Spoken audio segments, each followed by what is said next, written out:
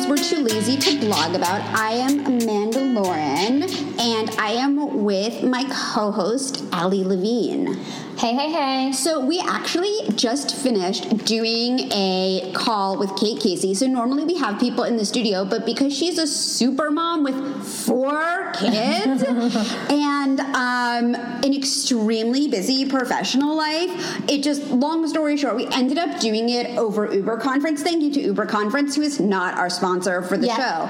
I can't even believe how good, I can't even get into it. It was so amazing. So you just have to listen.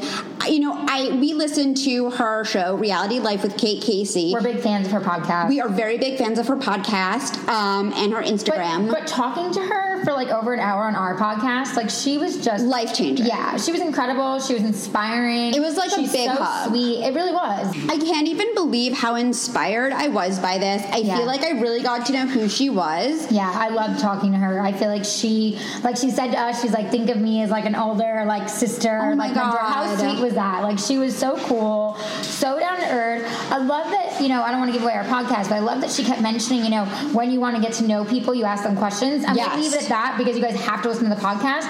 But seriously, when you listen to that part and take away from that, because Amanda and I really did, and we just loved her. Kate Casey is incredible. This was so, I have to say that whenever I start a podcast and at the end I'm like, well, that was not what I expected, but I am blown away at how good it was. Thank you so much, Kate Casey. And by the way, we were on her show. We were. And it will have been the most recent episode after this airs, because I think what's her name? Trishelle Canatella from Real World, and she was on a bunch of other shows. I have a bunch of random Facebook mutual friends, and I was in a thread with her, and I wanted to be I think you're awesome. Oh, that's so funny. This was a few weeks ago. It was fangirl. Maybe that's someone we should have on. Right. Anyway, but I just want to say, please listen, and listen to her podcast. All of this is in the show. Please give us 5 stars on iTunes. There are directions in the show notes. Yeah, please do your good karma, and especially extra if you guys karma points. Yeah, exactly. Extra karma points, especially if you guys are already listening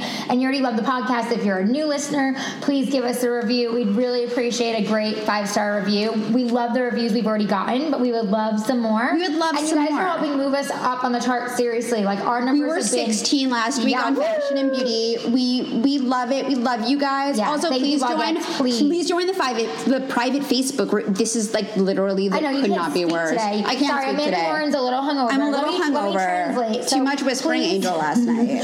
Please make sure you guys add yourselves to our private Facebook group, Things We're Too Lazy to Blog About. We also have a regular Facebook page that you can like as well. Yes. We update on both. You can totally do both. Mm-hmm. And I promise you, we will respond to what you guys ask. People will comment in there and ask questions for the next podcast. It's so much fun. We really do pay attention, and we love to hear from you, Vlogettes. So we love to talk to you guys. Add into our groups, and please leave us a 5-star review. We would love you even more. Anyway, so we're going to sign off now because we did and like I said, wow, I stuttered. This is too much whispering. This intro could not be worse. I was going to say it was an Uber conference, so the sound quality is not what you're used to, but we're not known for our good sound quality anyway. It's all good. I just realized there's food in front of the mic. It'll pick it up. Anyway, my point is this. Stay glamorous, be glamorous. Oh my God, I can't with you every week. Stay fabulous. Okay, be fabulous. Amanda's a stay fabulous. Apparently, you guys can be glamorous this week too. I don't know. Listen, we're coming off of a long holiday weekend. Oh my God. I'll let you slide this week, but I'm going to have to beat you later. Exactly. Allie likes to smack me in the butt when I'm not looking. Anyway, here is the amazing Kate Casey. Thank you for listening. And we are with the super famous, amazing, and not just because it's in the intro of her podcast, Kate Casey. Woo! Did you say super famous? What are you talking? You're nuts. No, oh my God. You're in us. So if you don't know Kate's podcast, Reality Life with Kate Casey, which you should, and you live under a rock. One, you live under a rock. 2, if for some reason you are living under a rock, don't pull over, don't write it down. It's in the show notes. And Kate is very famous and rocking it for so many reasons, including, okay, so I'm kind of obsessed with a lot of your projects, and you do on Instagram, you sort of do your own version of these celebrity pictures. And I wanted to know, like, what gave you the idea to do it? Because it's so brilliant, and I'm mad, like, I didn't think of that myself. I remember looking at a picture of Kristen Stewart. I think she was the first one, maybe. It was a magazine picture, and she was in a grocery store, and she was hanging out in the produce aisle. And I thought to myself, I don't know anybody who hangs out in the produce aisle. So I came home, and I think I had 2 kids then, maybe. And I said to the babysitter, get your shit together. We got to go down the street to the grocery store. I got to reenact this dumb scene. So I took the picture and I started calling it the Same Right series of pictures, and I've been doing it for years. Wow. That's just like so brilliant. And then I know that is it Us Weekly that usually picks it up? No, well, a bunch of people have. It's like in April, Yahoo Style picked it up, and then it kind of went viral. So it's been picked up a lot of different places. But yeah, it surprises me how many people see them. I'm kind of like, I'm shocked with that one person will read something I write or see a picture. So if someone checks it out, I'm always flabbergasted. But it is surprising sometimes when somebody from like Scotland will comment, or I had somebody from Japan comment on it. It was just surprising. But I think it's because my whole goal is to distract or take away from how pictures can be perfect, especially ones in magazines or ones that celebrities post on Instagram, and to make them more relatable, especially to somebody who has children who, you guys will see that once you have kids, it's really hard to look perfect. It's not possible. So I just hope that somebody who doesn't feel perfect looks at the pictures and gets a good laugh out of it, and just remembers, like, no one's perfect. Also, you look really good in those pictures. I know, I was going to say, I'm like, well, you look pretty damn perfect. Yeah. Like, of course no, I mean, I'm a disaster. I mean, I've given birth to 4 children, and I know this for sure. Every time you have a child, it rips away more of your beauty. So what I look like now at 40 is not what I looked like when I was, 26.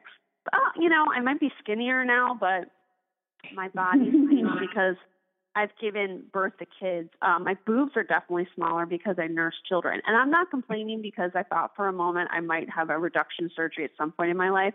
But fortunately, they sucked everything away. So now I'm happy with that. But, I mean, my face is, like, totally beaten up. I'm much older. I have to get a lot more Botox. Especially, I just turned 40, and it was like the doctor said, listen, we need to crank this gig up.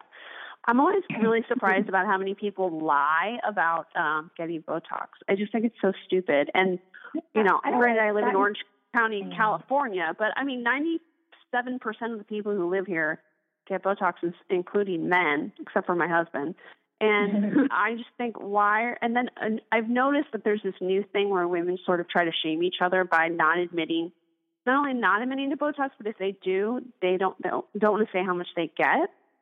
I just think it's all stupid. So they'll say, like, no, I just get a sprinkle. Like, they'll just basically say that they push the needle in front of their face and it sprinkles onto their face. Like, just call it spade. Everybody gets older. It's not a big deal. I'm also I have a very small head, and I'm pale. So those are 2 things that work against me as far as the wrinkling component. And then also I've just been told that my body metabolizes Botox quickly, which is hilarious because I'm like, since when did my metabolism work? And that's the only place it works is in my face. So, what are you going to do? You get older, it's fine. We all get older. So, what are you going to do? Yeah, I don't think there should be any shade to Botox. I mean, Amanda and I both. My mom does that. She's like, no, my mom, I was in New York visiting my mom, and I had just had like a little touch up a few days before I left. So I had a little bruise over my eyebrow for some reason, which is weird because I had my 11s done. But, and she's like, well, why do you tell people? And I'm like, because I don't care. Right. Like, I don't think it's like, I don't think there's like any shame in it. It's like a touch up, like anything else, right? Everybody gets different things done to perfect their look and make themselves feel younger and feel more fabulous. I don't think there's anything wrong with people who do it. I don't think there's anything wrong with people who don't do it. But it's like, don't shade the person who's like, oh yeah, I just got a little touch up of Botox. Who cares? Like, I don't know. Personally, I think it's a good thing. Like, I think it like shows, I think that, you know, especially, and look, like we don't have kids. Right. But I think that like, I can fairly say this, that like a lot of women, I think when they have kids, self-care goes to the wayside. Do you think that? Totally. Absolutely. It's just so hard because I always make a joke like, if, you know, my kids always have nice clothes because if there's someone who has to look homeless, it's going to have to be me. I would rather I look the homeless person than that they don't. They need to look nice. So it's just really, you know, and plus, I don't know if you guys are married, but I'll tell you this. When you're married, your husband, this is what happens. You wake up when you have kids and you get the kids ready, and then the husband, like let's say you have to go somewhere, the husband's been in the shower shaving for about 75 hours, and you're left with a couple minutes because everyone has to get out the door. So you end up with like makeup on one eye, and you look like, you know, and your hair is like half brushed, and you like have to put an outfit together out of nowhere. My husband will sit there and say, how does this look? How does this look about his own outfit? But the minute I'm like, how does this look? He's like, I don't know. I got to go. So no one helps you, and you just have to take a backseat and accept it. So I just think it's all a fair fight if we all go, listen, we're just all trying to do the best we can. I do think that's nice as you get older. I think women start to just, you know, relax a little bit about that. They do lie about getting Botox, but they are a little bit more self-deprecating. But I do think between 20 and maybe 27 that girls are just so hard on each other. I do stand-up comedy, and a lot of my act is about the hilarity that comes with aging and getting Botox and lying. But I do most of the lying to my husband, not to my friends. My friends, I don't care. I feel like I'm so open about it, people feel like, oh, can you tell me a doctor that does it?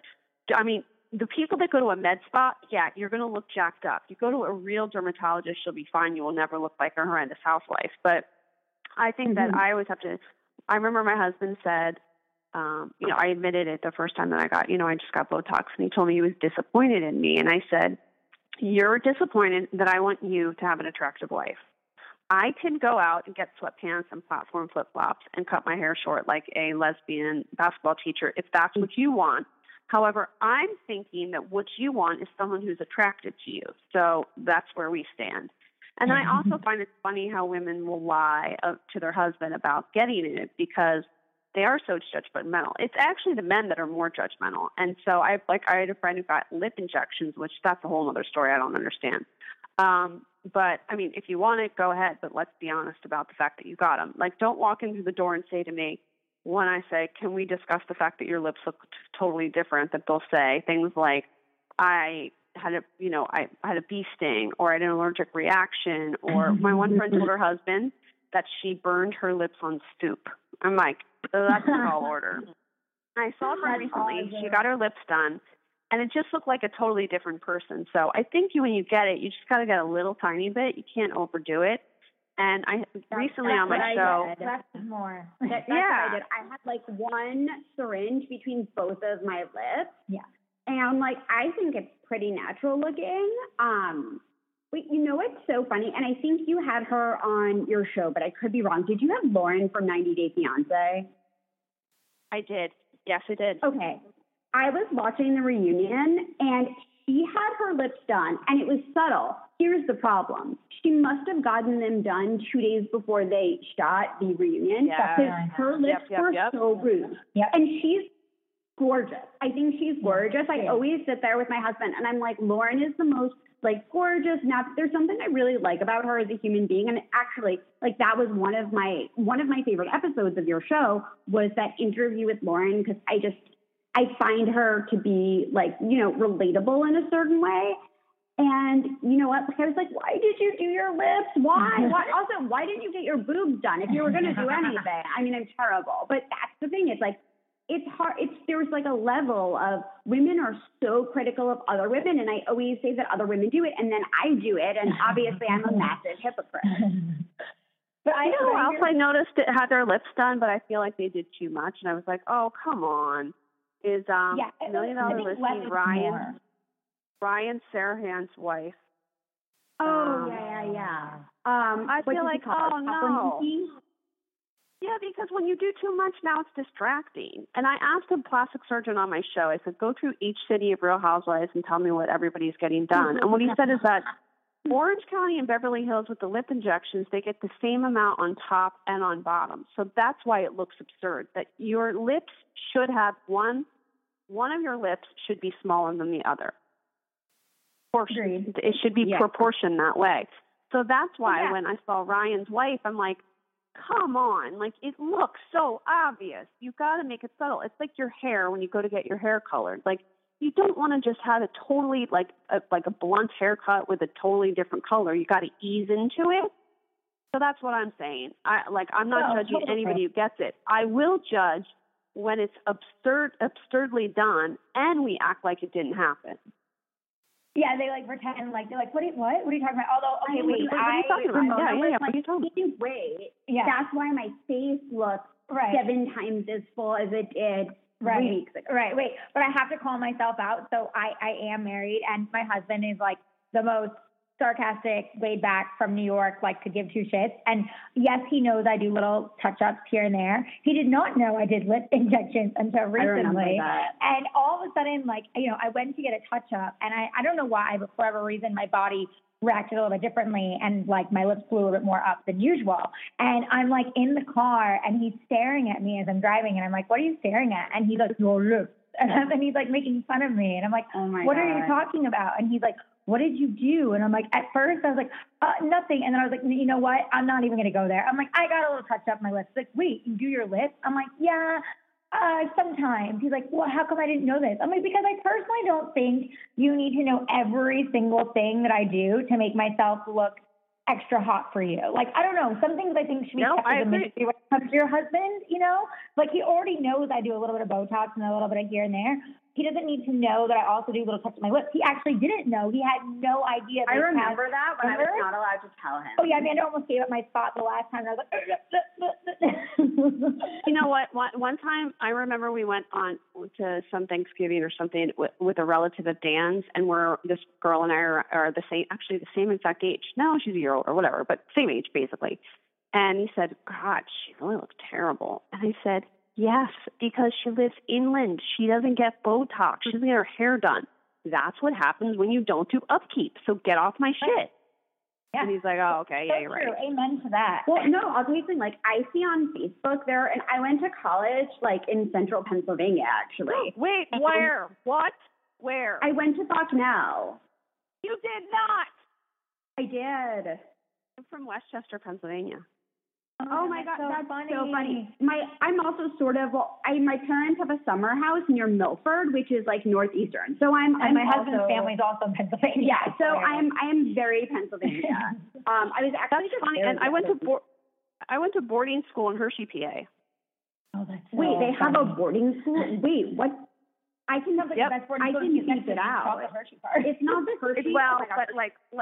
Before you start assessing, like, think that I live in monogram shirts and my parents have a yacht, let me back it up. It's called the Milton Hershey School, and it was started by Milton, the chocolate magnate. It's for kids who come from financially and emotionally needy homes. So all the kids I went to high school with were from, like, the inner city. One of their parents was dead or could have been in jail, or they had a step-parent that wanted them out of the house. Like, they're all heartbreaking situations. I sometimes was like, I don't even belong here because my mom remarried and my stepfather had no interest in raising me, and instead of divorcing him, my mom sent me away to a free school. So it's not like everybody I went to school with has names like Mama D and Johanna and, I don't like Muhammad. Like they're not like, this is not like some posh northeastern boarding school, but it was in Hershey. So when you say Central PA, it lights me up inside. It's Central PA. And now I live in Orange County, California. Which is like literally that's the thing. It's like the total opposite. So there are these girls that I went to college with, and I'm not being mean. I just think standards are very different in Los Angeles, Orange County, and I would even say New York City. Like, they look old enough to be my mom, and they're my age. And like, some of them have had kids. I haven't. But then then I'll see like bloggers who have like what's her name? Like, okay, this is a terrible note. This is a bad example. I was going to say Stephanie Nielsen, who the Nini dialogue, she's a Mormon mommy blogger, and she was in a horrible accident and had like half of her face burned off. But she always really good. It's, oh my God, this like website, her blog is fascinating. And she was on like, I'm going to say Today, America. But like, this is a woman who clearly, despite like having this horrible thing, upkeeps better than half the population of the women in central Pennsylvania. Wow. Like, she's like, I hike every day. She has on like these gorgeous like J. Crew outfits. Like, her house is just like to die for. Yeah. But yeah, I just don't you feel like some of these like lifestyle bloggers, sometimes it can make somebody depressed because everything is so perfect. That's a hard thing to live up to. I mean, it's like people who have birthday parties for their kids or game nights with couples, like, and there's like, placards with their names. Like, it's so perfect, and not everybody is like that. It's like such a difficult standard to live up to. Well, that's sort of why I started my blog, because I have a lot of things where, like, I have this thing where I made over my closet and it still looked awful, but it was way more organized. And it's like, I don't have good lighting in there. I barely have any space, but like, we rent and I like where we are and everything is great about where we are, except for the closet space, to be honest with you. And so that was sort of like, I joke, that's why like the tagline for my blog is a blog for people with imperfect hair and sometimes unmade beds. Like, I like it. I like that.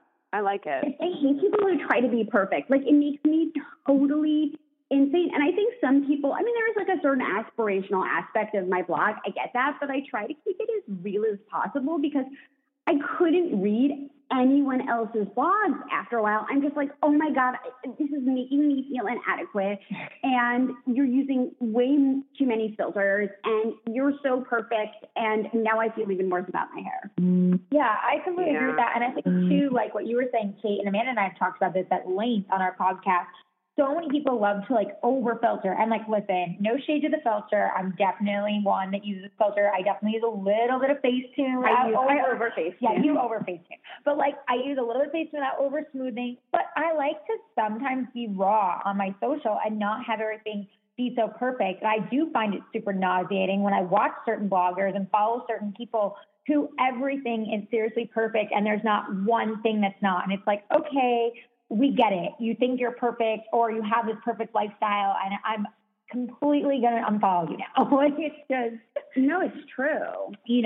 Well, I think in life, especially as you get older, that when I try to find a friend, what's actually most important to me is like we share the same value system. And for me, one of the most important values that someone has is authenticity.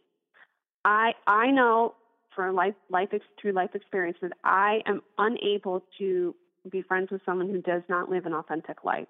I don't want you to complain to me about your horrible husband, but then post photos of him and say, happy anniversary to my lover, to the man who's of my dreams, when I just listen to you bitch about him for 4 hours. That's not my value system. It's not my value system to be friends with somebody who posts photos of them and their outfits and wants people to tell them how beautiful they are, because it's much more important to me that I'm around people who want people to have meaningful conversations above and beyond. I desire to have the same bag that you have. I want to be around people who are funny and interesting and cool and most of all curious about people. I want to be friends with people who share the same value system in terms of when you meet someone new that you want to walk away from them knowing 3 things that are really important to them or interesting about them. I do that with my kids. If they go to a play date, I always say, you must come home and tell me one interesting thing about their parents. Because this world does not, no one in in the current ecosystem that we're in, people don't ask enough questions about other people. They want praise constant, and they don't do enough investing their interest in learning more about other people. And that saddens me. So again, just what I was saying before is that I don't have room in my life for people who just want compliments, to post photos of them that have been filtered just to get compliments. I want to have people in my life who can make a joke about themselves or post something that like gets me conversing about something. I just don't have room for it anymore. Oh, I totally get it. And like, I'll tell you, like, and I can like speak for Allie, because part of what we do in like part of the game is Instagram. And like, I just started to, I'm like, you know what? I'm like really realistically captioning my photos. Like I did this photo the other day of me in like a one piece in my building swimming pool, and no one was there. And I'm like, finally got to swim and avoid my neighbors. I mean, I didn't say it in those words, but it was like, it was so great not seeing anyone that I normally try to avoid. And just, but I like that. I like that you did that. I like that you wore a one piece, first of all, because I enjoy one piece. And just be honest about the moment. Like, I'll post a picture of my children. My kids really actually do love each other, because people will say, oh, you seem like a great mom. And I always qualify by saying, but I am mommy dearest at home. I'm just like super strict. I'm not like easygoing. I'm really tough on them. But I've really made sure that one of my goals is to make them not compete against each other, and to be excited about each other and encourage each other. So they do take pictures all the time where they're kissing and hugging, but I always qualify it with like a hashtag, like an hour before this, they were fighting about like some nonsense. So that people are not like, oh, her life is just a bunch of like beautiful family photo moments. No, there's a whole shit show that's behind it. It's me screaming at them to look at the camera, or they were just fighting. Like two of my kids, they used to fight when they were little. I still do this actually, is that they'll fight about something stupid, and I'll go, okay, by the way, I'm going to get letters about how I'm a horrible human being, and I understand that. I'll say to them, oh, that's a shame you guys are fighting, because you guys used to get along really well. So what's really sad is I'm going to have to get 2 houses now. And one of you is going to have to live in one, and the other one's going to live in the other, and I'm going to have to go between both houses, because it's obvious to me that you guys can't be together anymore. And then they're like, no, we love each other. We want to be together. But I have to like do reverse psychology on them. But you know, I don't, you know, my kids are not perfect. So I can't, you know, once in a while it's a cute picture, but I don't want people to think when they look at my Instagram, like she has this perfect family with these kids and her husband, because it's a shit show all the time. I'm no different than anybody else. You know, it's so funny that you say this. And one thing, and I've had this discussion with lots of people, and I think like a little bit, you know, on the podcast, that like one thing, and I'm sure you can relate, one thing that I'm really afraid of with, you know, having kids, which will, you know, happen at some point in the future, not too far future, I was raised on the East Coast, and I think that like people now, and we're millennials, but like there's, you know, 2 levels of millennials. And I think that like, or rather I would say like now, like the Generation Z, whatever, my feelings were not really accommodated as a kid. And sometimes it was bad, but I think for the most part, or I would say like as a teenager, not having my feelings accommodated was the best thing for me, because I kind of learned how to suffer through things, because no one gives a shit about how you feel in real life.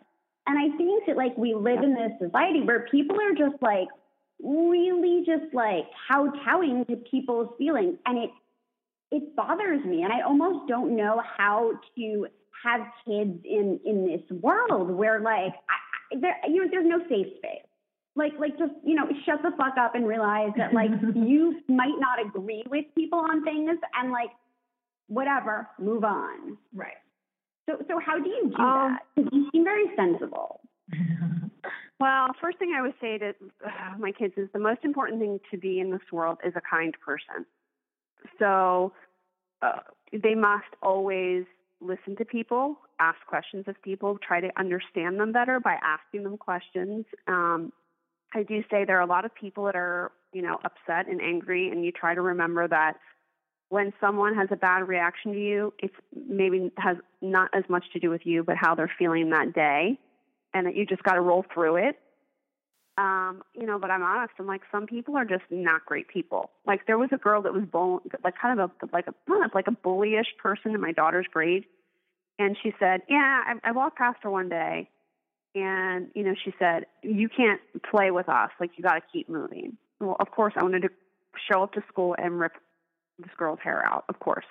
But instead I was like, all right, this is what you're going to do to scare the shit out of this girl. And by the way, I talk to my kids like that because I think it's important. And she's like, what? And my daughter is like, my oldest is like my husband. My husband is a very kind, sweet person who believes in people and is a Pollyanna who thinks everyone shits rainbows. And I am the exact opposite. So she's like her father, and she believes in everybody and has not a bad word to say about anybody. She's just innately like that. So she was frazzled that this girl would say such an awful thing. So I said, let's run through what happens when someone says a shitty thing to you. So what I did was I showed her how you walk right up to somebody and you look right into their eyeballs. I said, you do not look away from her. You keep your eyeballs on her eyeballs. I said, I don't care if she looks right into your face. You do not look away until she looks away. You look right into her eyeballs and you just say, in the strongest mean voice you can, do not ever speak to me that way. She was 7 at the time. And she's like, Mom, I don't think I can do it. So I said, you can do it. So we practiced with her brother for 30 minutes. And I told them, I'm like, this is what you do when someone's nasty to you at recess. And so we went through it. She walked right up to me and she would look right into my eyes and say, do not speak to me that way. And I said, again, don't look away until they look away. And, that's what because people don't bully you if you're super confident in yourself. They just don't. It just doesn't work that way. Sure. So, I mean, that's the best I can do. But I mean, having kids is awesome. It really is fun. And for your husband, like when you're married and you think, I cannot love this man more. Then you have a child and your husband holds your baby in the delivery room. And you think to yourself, I don't know if my heart can withstand how incredible this moment is. And you really, truly are bonded because this child is a combination of the two of you. And it is really hard because it's a 24/7, 365 job. And it's going to be a bunch of compromises. Someone's going to have to take the heavy lifting. Someone's got to be the bad guy. But in the end, you marry somebody because they're the ultimate teammate. There's somebody you want to make out with all the time who happens to be an incredibly close friend to you. And so when you have kids, you really are teammates, and it is not easy, and you're going to fight all the time probably, especially in the early years, especially right after the baby's born. But if you're good enough friends, you'll figure out a way to have a good laugh about things and try to let things roll off your back. And it's just a wonderful thing. And another thing that I always say to people is I think the hardest job is to have one child, because when you have one child, it's like purely you're like, you give them all the entertainment that they have as a child, so you almost overstimulate them. But then if you have another child, they play together. So I always say that. So at least have 2 children so that the pressure's off you. Because as I always say in my stand-up, my kids have nothing in common with me. I don't want to play with them. We don't have anything in common. They have something in common with the other kids in the house, so they should play with them. I am not their friend. We're not going to jive. Like, I'm not your friend. I'm your mother. I take care of you. So but have children when you're ready, and when you do, you'll love it. And it's hard as hell, but it's super fun and rewarding at the same time. And I know everyone says that, but it's true. Also, you don't really give 2 shits about other people's kids until you have your own. I mean, you think to yourself, I don't know, I'm not really that into kids, but it's totally different when you have your own. No, everyone says that, which is true. It's true. I was the kind of person who, when I met my husband, I said to him, like, look, if you want to have kids, I'll have kids. And if you don't, I'd be totally happy not having kids. And, it's weird because I think there are some people who really they just really want to be moms.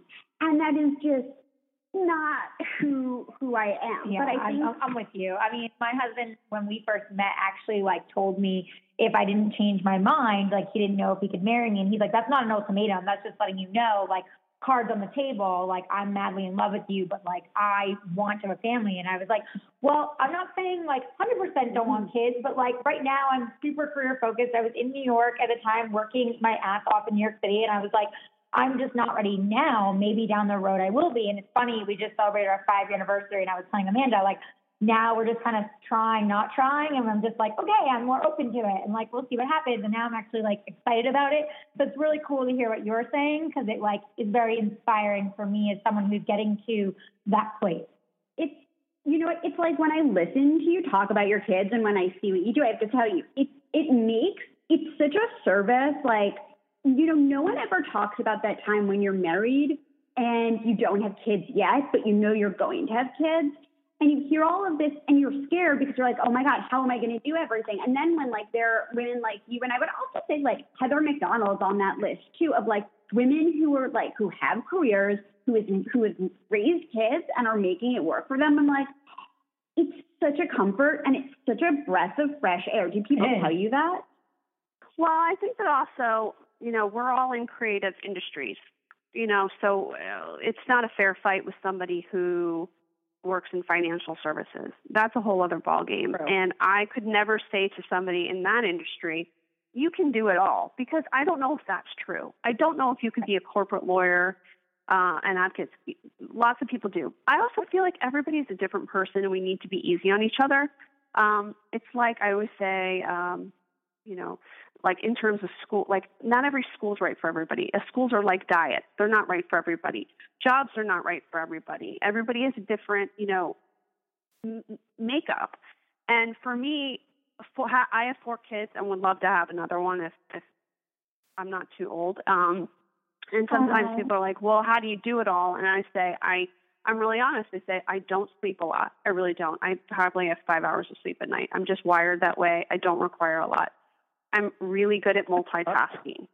I had a very difficult childhood and didn't really have any family. So for me, I keep having kids because this is the only family that I have. This is my anchor, my husband and my children. So that's a factor into it too. And also what I do now is something that I really love. When I had children, before I did this really full time, I worked in legal PR. I was a media consultant for law firms. And it became harder and harder and harder the more children that I had.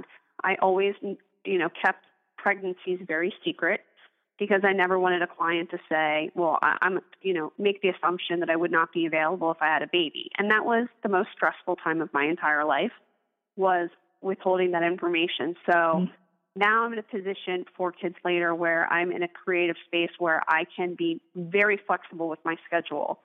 And I really love it, so I can make time for it. But it's not the same for somebody in another industry with certain like deadlines that they have to face. So I just encourage anybody who is, you know, starting to think about having a family to be gentle on themselves and to accept the fact that when you are pregnant and when you have a child, some things are out of your control and you've got to learn to just roll with it. You also need to set boundaries. You're probably going to lose some friendships because once you have a baby, you know, other friends that are single are not going to be really interested in your pregnancy or your kids. And you have to just roll with it and say, maybe our lives don't mesh together right now, but maybe they will later on, and just accept it and be cool with that. Maybe I'm not going to be awesome at this career right now. But I might be once I get a hold of things later. Just to be easy on yourself and to accept that what you wrote in the sky for yourself at 25 is always different for everybody at 30 and 35. And also another piece of advice is that, like I read somewhere, I think it was Jack Welch's wife, Susie, had written a book, and she said to think about things in small, or like in 5-5-5s, or at least I always think of it in 5-5-5s. Like, how is this going to affect me 5 hours from now, 5 days from now, 5 months from now, 5 years from now? And what stresses you out in that moment may not matter in 5 days or 5 months or 5 years, and to be gentle on yourself. So you just got to learn to just roll with things. And what happens for someone is not always right for you. No, that's a good point. Even like, I have to tell you, even like as someone who's married and having like single friends, I had a friend, I didn't realize I had something with my husband tonight, and like we were supposed to do something, but honestly, like she doesn't have a boyfriend. She like, she's Persian, so she's still, and she doesn't listen to the show. And she still like lives with her mom. And I'm like, hey, can we move it to Wednesday? And she's like, I knew you weren't going to be able to do anything on Tuesday. Anyway, and I'm just like, I can't, like, I don't know. It's like, it's just so weird to me. But like, yeah, I wouldn't say we necessarily outgrow people, because I don't think that's always a fair thing to say.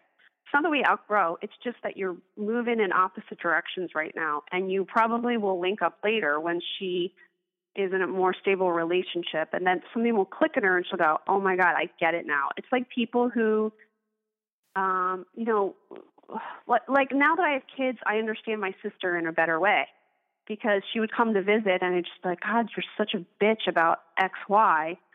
But now I get it. Like, she couldn't do certain things because she had her kids. Or now that my sister works more, and I always worked when I had a newborn, I was still working. And, you know, she was such a bitch to me. And now that she's starting to work again, now she's like, oh, now I get it. So it's not that we outgrew each other, like we never spoke again. It's that we just sort of like took a different bike route, and now we're meeting at the same trail. It's like, oh, I get it. It clicks now. So don't write somebody off like they're an asshole. Just say, you know, we need to give ourselves like some space to figure out where we can meet up again, because it's just not working for us right now. Yeah, so true. And it's like, I agree with Amanda. It's like when you are married, you realize when you're single friends, like, don't get like that you have a date night or that you need to be committed to your husband. And then same with when you're a mom, like you have kid duties and you have things you have to do. And I guess that's why, as you said, your circles of friends do change. Yeah. And you keep some because they're on the same wavelength, or they just get it. And then others just don't. And you either pick back up or you don't. And I think that's just like a part of life, like you said, and you just figure it out. Yeah. I also feel like I in the last couple of years, if I get upset with somebody, I always try to think, all right, let me think about reassess like why this bothers me. And most times, like 4 out of 5 times, it has something to do with me and not them. So like I have a friend who our kids go to different schools now, and I'm like, I feel like I don't talk to her as much. And is it because like she's not as great of a friend as I used to think? Well, no, it's just that when you have different schedules now, it's easy to get out of when you don't see somebody at pickup all the time, much like, you know, when somebody has the same job as you and someone goes to work in another corporation and they don't text you as much and you don't meet for drinks as much, you know, your first reaction is they're a shitty friend. But if you sit and think like, okay, why is this bothering me? Okay. For me, it always goes back to, all right, I have an issue personally with feeling like I don't get recognized, I'm not being heard. Recognition meaning like I'm not heard. Like I know that in my family of origin, like I'm the third of 4 kids, I totally got ignored. So this is really about my own thing, that I am paranoid that like now that I'm out of sight, out of mind, you're totally forgetting about me. When in fact, they're probably just, you know, on a schedule and it doesn't even occur to them. So instead of reacting and saying, like, I think you're a shitty friend because I haven't heard from you, I had to sit back and think, this is really more about me. So I know that you do that, it helps you out a little bit more. Well, I'm curious to know, too, because, you know, you said that you did, you know, political PR and PR for attorneys. How did you end up doing what you're doing? Because I think it's such a totally different, it's just such a totally different world. Totally. So I grew up in a family where I was always really funny. I just had like a really quick-witted sense of humor. I think some of my family, my sister definitely is, like we just have a weird sense of humor. And I just always had adults comment on it, like, you know, you're really funny. And so I think I just always had like 3 different dreams. I always wanted to pursue politics. I always loved journalism, and I always loved comedy. And I feel very fortunate because I've just tried out all of those pockets. So I went to college for political science in Washington, D.C., and I worked at various different on campaigns. I worked at the White House twice, and I thought that I would pursue a career in politics. But I also love journalism. So I started working for political organizations that in their communications department. that was in college. Like I worked at the White House for Vice President Gore's Reinventing Government project for the press secretary. And then I also worked at the press office during the Clinton administration. So I got to pursue the political stuff and then the journalistic stuff. And that was great. And, by the time I was like 20, 24, something like that. A little bit earlier than that, because I interned ever since I was like an 18-year-old every semester of college. So I got a lot of experience as a college kid, especially since I went to school in Washington, D.C. I went to a school that everybody goes to school to work in politics. It's the same school that Nancy Pelosi went to, Kelly Conway went to. She gets called Kelly Fitzpatrick now. Trump's, chief. Yeah. So we all went. Maggie Williams, she ran Hillary Clinton's campaign. So people who go to that school all are interested in political science. So anyway, I left that. I left school and I found a job working for a PR firm that represented former senators that had gone back to their law firms. So then I started doing legal PR, and I just really was good at it. I am really good at helping lawyers figure out how to get themselves in the media. So, and it was always something different. So one day I would be pitching a reporter at Wall Street Journal a story about securities litigation and the impact on the Martha Stewart trial and what companies should know about the implications of the lawsuit. Or the next day it might be the implications of an intellectual property case and how regulation. So it was always different. And I love the challenge of getting someone into their dream outlet, like that someone would sit down and say, listen, not many people know about me or my law firm, but my dream is to be in the New York Times, and then figuring out creative ways to make that happen. So it was about cultivating relationships with reporters and really understanding and sitting down and understanding what an attorney does. So I did that for a long time and started my own firm when I was about 27 years old. And then I started having children, and it became, a little bit harder. And then, but always in the back of my mind, I loved comedy. So when I was pregnant with my first child, my husband's best friend said, you're really a great writer, and you should just start writing. Just write out. So I started writing a blog, and it was television recaps, but also lots about pregnancy. And then once I had the baby, about like why the moms called hated me. And so it was like funny humor about like parenting and pregnancy, but I also did television recaps, like reality TV. And then by the time I had my fourth baby, I just couldn't do the legal PR stuff anymore. And so after that, I just started to really put all my energy into it. So it's been really fun, but it's been a ton of work. But I do lots of different stuff. I do like Us Weekly, Fashion Police. I decided I wanted to be a stand-up comic, and like almost 2 years ago, one day I went to an open mic. I invited like 60 friends to come, and I just I started doing it and thought, why did I wait so long? It just felt so easy to do and fun. So I started doing more stand-up, and I open all the time for Heather McDonald, who's a good pal of mine. So amazing. And I totally relate, by the way, to what you say about stand-up, because I used to do stand-up in New York all the time. Get back into it. I used to do the same show as Judith Friedlander at Caroline's, and I was at Gotham and all of these places. And then I moved here, and I wasn't quite as well connected. The game was a little bit different here. And now I feel like there's something missing, and I miss doing stand-up so much. Yeah, I think you need to do it. I know. I started to write some things down, but it's weird. It's strange, getting back on the game, because I started doing it in high school, and then I did it for many years, and I don't know. It's strange, but I think anyone can start. You had 4 kids and you just started doing stand up. No big deal. Well, I think that the first thing you need to do is write. And I guess it wasn't as hard because I had been writing for so many years. I already had material from posts I had written about different things in my family. So I think that if somebody wants to do it, and you should do it absolutely, it's because you have experience and I'm sure you've got material, is to just start writing. And then you go to an open mic and you get your feet wet. And I think that it's really important for women to know that you should never pigeonhole yourself, and that it's totally possible to switch gears and to try something new. And what's important is if you have at least just one person who supports you. Oddly enough, it's not for me. It's not my husband. It's my sister. Really? My husband does not find me remotely funny at all. We do not share the same sense of humor, and he's never seen me do stand up. And I'm glad he doesn't, because a lot of it I talk about marriage stuff. I've never dated someone who thought I was funny. He would tell you if he was on this call, he would say, "What are you talking about? I think you're funny." And trust me, he doesn't. But my sister and I share a very similar sense of humor.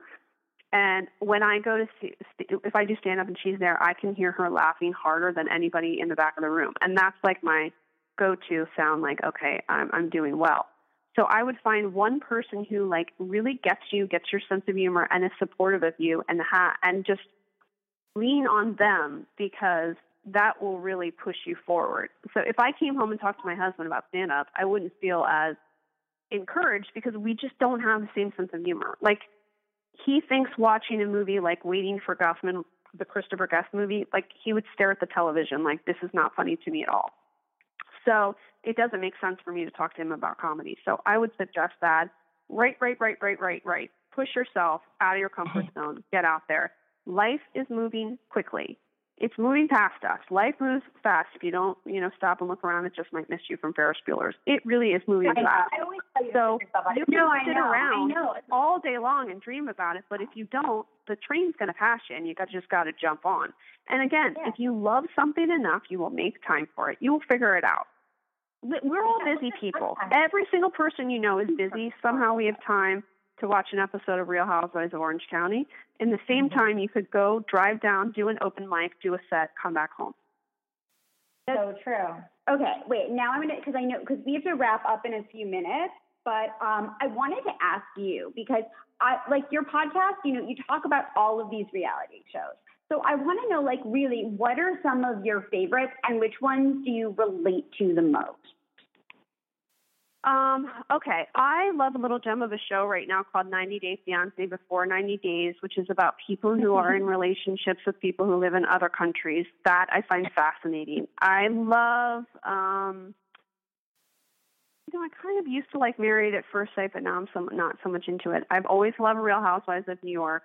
Orange County sucks this year. I think that of all the reality people on television, I'm most similar to probably Bethany Frankel. We have similar childhoods, and I think my sense of humor is biting like hers. I think she and I people may perceive us maybe as being really tough, but are actually, as my husband would say, I'm like a caramel center. Like, if you're in my inner circle, I am super sensitive and enormously loving. But outside of that circle, I'm probably a little bit more tough. So I relate to her on that way.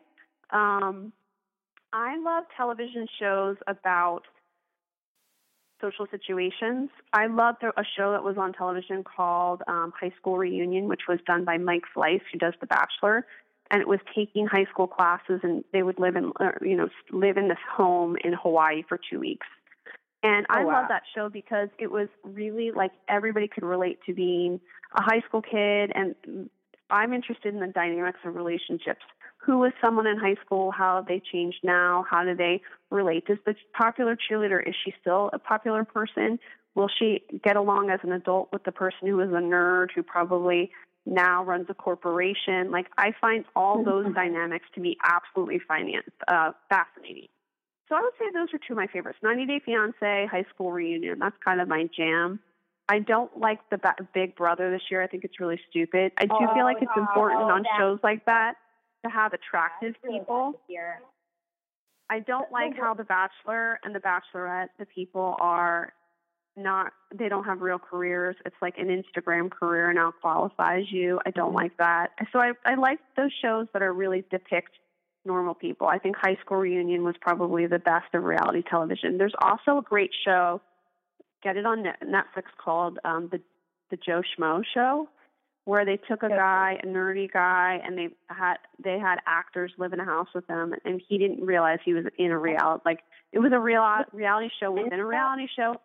And Kristen Wiig from Saturday Night Live was on there before she became famous. That's a great one. Funny. And I also loved Joe Millionaire. I'm trying to track him down right now. I wrote him a note this morning about that was the show where the contestants didn't know he was actually not a millionaire. Oh, and I also loved Real World. That was my first. I interviewed Norman Corpy from the first season of Real World, and I loved him. I'm interviewing a girl this week from Las Vegas. I'm always interested in, especially when I go, like, the retro reality stars, like, you know, what was it like being on the show, but more importantly, like, what was the impact of fame? You know, how do people relate to you now? Do you feel like you've become more private a person, or do you feel like it opened you up? So I love all that stuff. That's so fun. Bethany is so interesting to me. And I think I've written about this maybe in some private Facebook groups, but I'll tell you because it's really interesting. I don't even think people can conceive of, like, the apartment Bethany lived in before she made it. So I was in another apartment in the same building, and it was very similar. It was like a 500 square foot one bedroom and I'll tell you, because I grew up like 2 blocks from there, not a prime part of the Upper East Side. It's now even way less of a prime part. And Jill Zarin was like 3 blocks from her. And she was a chef at the time, and like had like just the not a big kitchen. Like, she did not live well. Like, she's made herself from the ground up. And I think that people are just like, oh, everything was handed to her. But I mean, that girl have no idea. You know, I think that what you said is so important for people to know. And I would hope that when people go on my show, I mean, I say that I'm the Diane Sawyer of reality TV. It's because my whole goal is for people to really explain more than what is shown on TV, so people get a much clearer picture of who you are. And I recommend people listening to the episode I just did with Deandra Simmons from The Real Housewives of Dallas, because when you look at her, you're like, this is a woman who has had everything handed to her. She's from an incredibly wealthy family. She's very beautiful. She has a skincare company.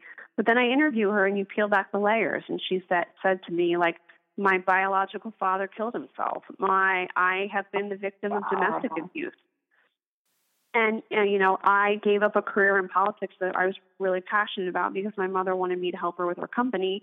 And then I went home and I realized that she was, like, essentially dangling the carrot in front of me and didn't want to, give over control. And I've been taking a back seat all these years.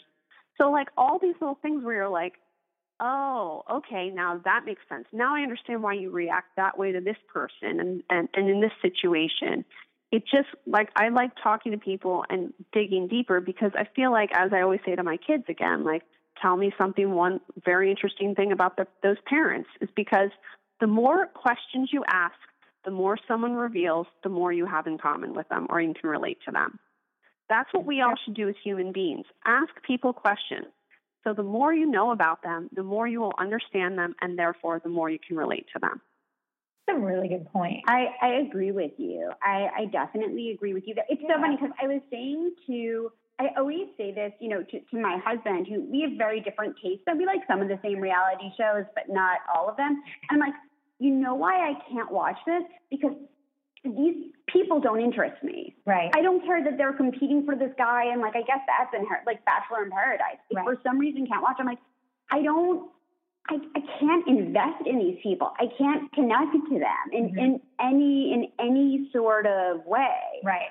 And that's, Big Brother this season with the guy who was banging the pots. The second he started banging the pots, I'm like, I'm literally going to have an anxiety attack. Can you mute this until he stops? Yeah, it was bad. You know what's so weird about Big Brother is that girl Jessica that got kicked off. She wrote me one night at 1:00 in the morning and said, I really want to come on, and I want to go on the day of someone's eviction. And I said, okay, great. And then I wrote her back like 3 times, and it was like, well, she never answered me again. So I'm like, did she send me a note at 1:00 because she was wasted? Like, what? And I'm like, what is going on here? Well, that house is insane this year. So I honestly wouldn't put past anyone. Because when I agree with Amanda, when the banging of the pan started, I was like, what is happening right now? I mean, I've watched Big Brother for a long time. I've styled some people from Big Brother back in the day. Like, this year, I'm just like, what is happening? Seriously. Yeah, sometimes there's just bad casting. I do know a cameraman for Big Brother, and they did the filming, like, people before, it aired, and he's like, listen, they're all garbage people. And that was That's before the hilarious. season aired. It was like, I don't even remember their names. They're all awful people. Oh my God, that's really funny. That's the thing. They're not, like, I think, like, the real world, you get invested in who they are. And with other Real Housewives, you very much get invested. Oh, totally. Even if there's someone who you maybe click to, like you're obsessed with Stephanie. Yeah. Personally, I think Lisa Vanderpump is like the bee's knees to all of the housewives out of everybody. But that's because you style her. No, because you know her IRL. I do, but seriously, even before I found her, before I knew her, I just always knew, like, I was obsessed with her and who she is and how she acts and how she gives back, and that she's actually a kind person, and I just love her. Yeah. I'm with you. I totally relate. Oh my God, we have to go because you have to go. Yeah, I've got like 5 more minutes. Okay, we got a few more minutes. So Kate, please plug your website, and we'll have all of this in the show notes, by the way, so people can just click onto it. Okay, so my podcast is called Reality Life with Kate Casey. It comes out every Friday. Sometimes just for shits and giggles, I'll throw in an episode, bonus episode, just to blow people's hair back. But it's every Friday, and I like to find people that are on reality shows or have been on a reality show, and I also force people to watch episodes of reality television. If you listen to this week's episode on Friday, you will hear Trishelle from Real World Las Vegas, and you will hear the girls talking about Dallas Cowboys cheerleaders making the team. I can be found on my website, www.loveandknuckles.com. You can find me on Twitter at Kate Casey. I love to tweet with people during television shows. I just love that. My Instagram is at Kate Casey CA. You can see my celebrity parody pictures, the way that I make fun of my life, including my, mothering style. And I have a closed Facebook group if you want to join, which I really enjoy. Yeah, so you just put in the search bar, Reality Life with Kate Casey, and click, and I will add you. And that's for people who want to talk about The Bachelor and riff on it and not feel like other people in your social media circle are reading them. However, my Facebook page, Love and Knuckles, I rip on celebrities all the time, so that's fun too. I does rip on The Bachelor this year? I mean, it's pretty. It's painful. I mean, listen, I'm like a huge, back in the day, used to watch Bachelor, even with my friends, in high school. Back when it was Tristan and Ryan, you actually had hope, and you're like, oh my God, they're gonna fall in love. Now I watch it, and I'm like, I'm actually getting more depressed, and I feel like I should turn this off because my marriage is better than this shit show. I mean, honestly, my worst relationship is better than the best relationship on those shows. Oh my gosh. Thank you. This was such an enlightening conversation. It was. You know so what? Inspiring. I feel like we really got to know you in a different way than we know you from your posts and from your podcast. And I really feel like you're such a super. I'm sorry, I might fist the pressure on. You're such a super mom. You're such an inspirational woman. You're such a super hero. Seriously. That's. I mean, and by the way, your kids are gorgeous. Yeah, they're so cute. There's one that I don't know which one, what her name is. But wait, there's one that looks just like you. She's like a mini you, little blonde hair. I don't know her name. I don't know if you give your kids names. I feel like they look just like my husband. Oh, I agree with Amanda. The little one looks like you. One? Yeah. So, oh my God, the child is they're all special, obviously, but that child is especially special. They're all beautiful. Thank you. And you're seriously inspiring both of us. Thank you. I mean, we really appreciate you coming on our podcast. We love being on yours. And you asked me. I'm really touched that you asked me. And the fact that you haven't had kids yet, you're younger, I'm like, that's somewhat depressing. But I hope you think of me as an older sister friend.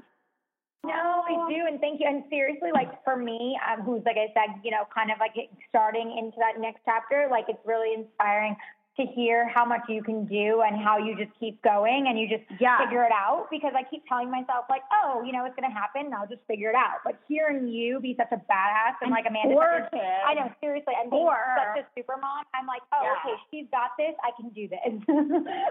Just listen. You'll figure it out. Don't overthink things. Just you'll figure it out, and remind yourself that we live in a place of extreme opportunity, and things will work out. And don't be hard on yourself that things don't end up the way you thought they were going to happen, because there's probably a plan somewhere in the future for you, and you just got to ride it out until you figure out where you're supposed to really be. I love that. That's like the perfect way to end. Yes, it is the perfect way to end. And by the way, I want to let me know when you're doing stand-up not in OC, but when you, as I call it, the mainland. If you come over to the mainland, we would really like to we'd love to come see a show. Yeah. I would love it. I would love it, love it, love it. Awesome. Thank you guys so much. I appreciate it. Thank you. You're amazing. Thank you. Taught them both how to Jane Fonda. 1, 2, 3, 4. Get your booty on the dance floor. Work it out. Shake it, little mama. Let me see you do the Jane Fonda. 5, 6, 7 now. If you don't know, let me show you how to work it out.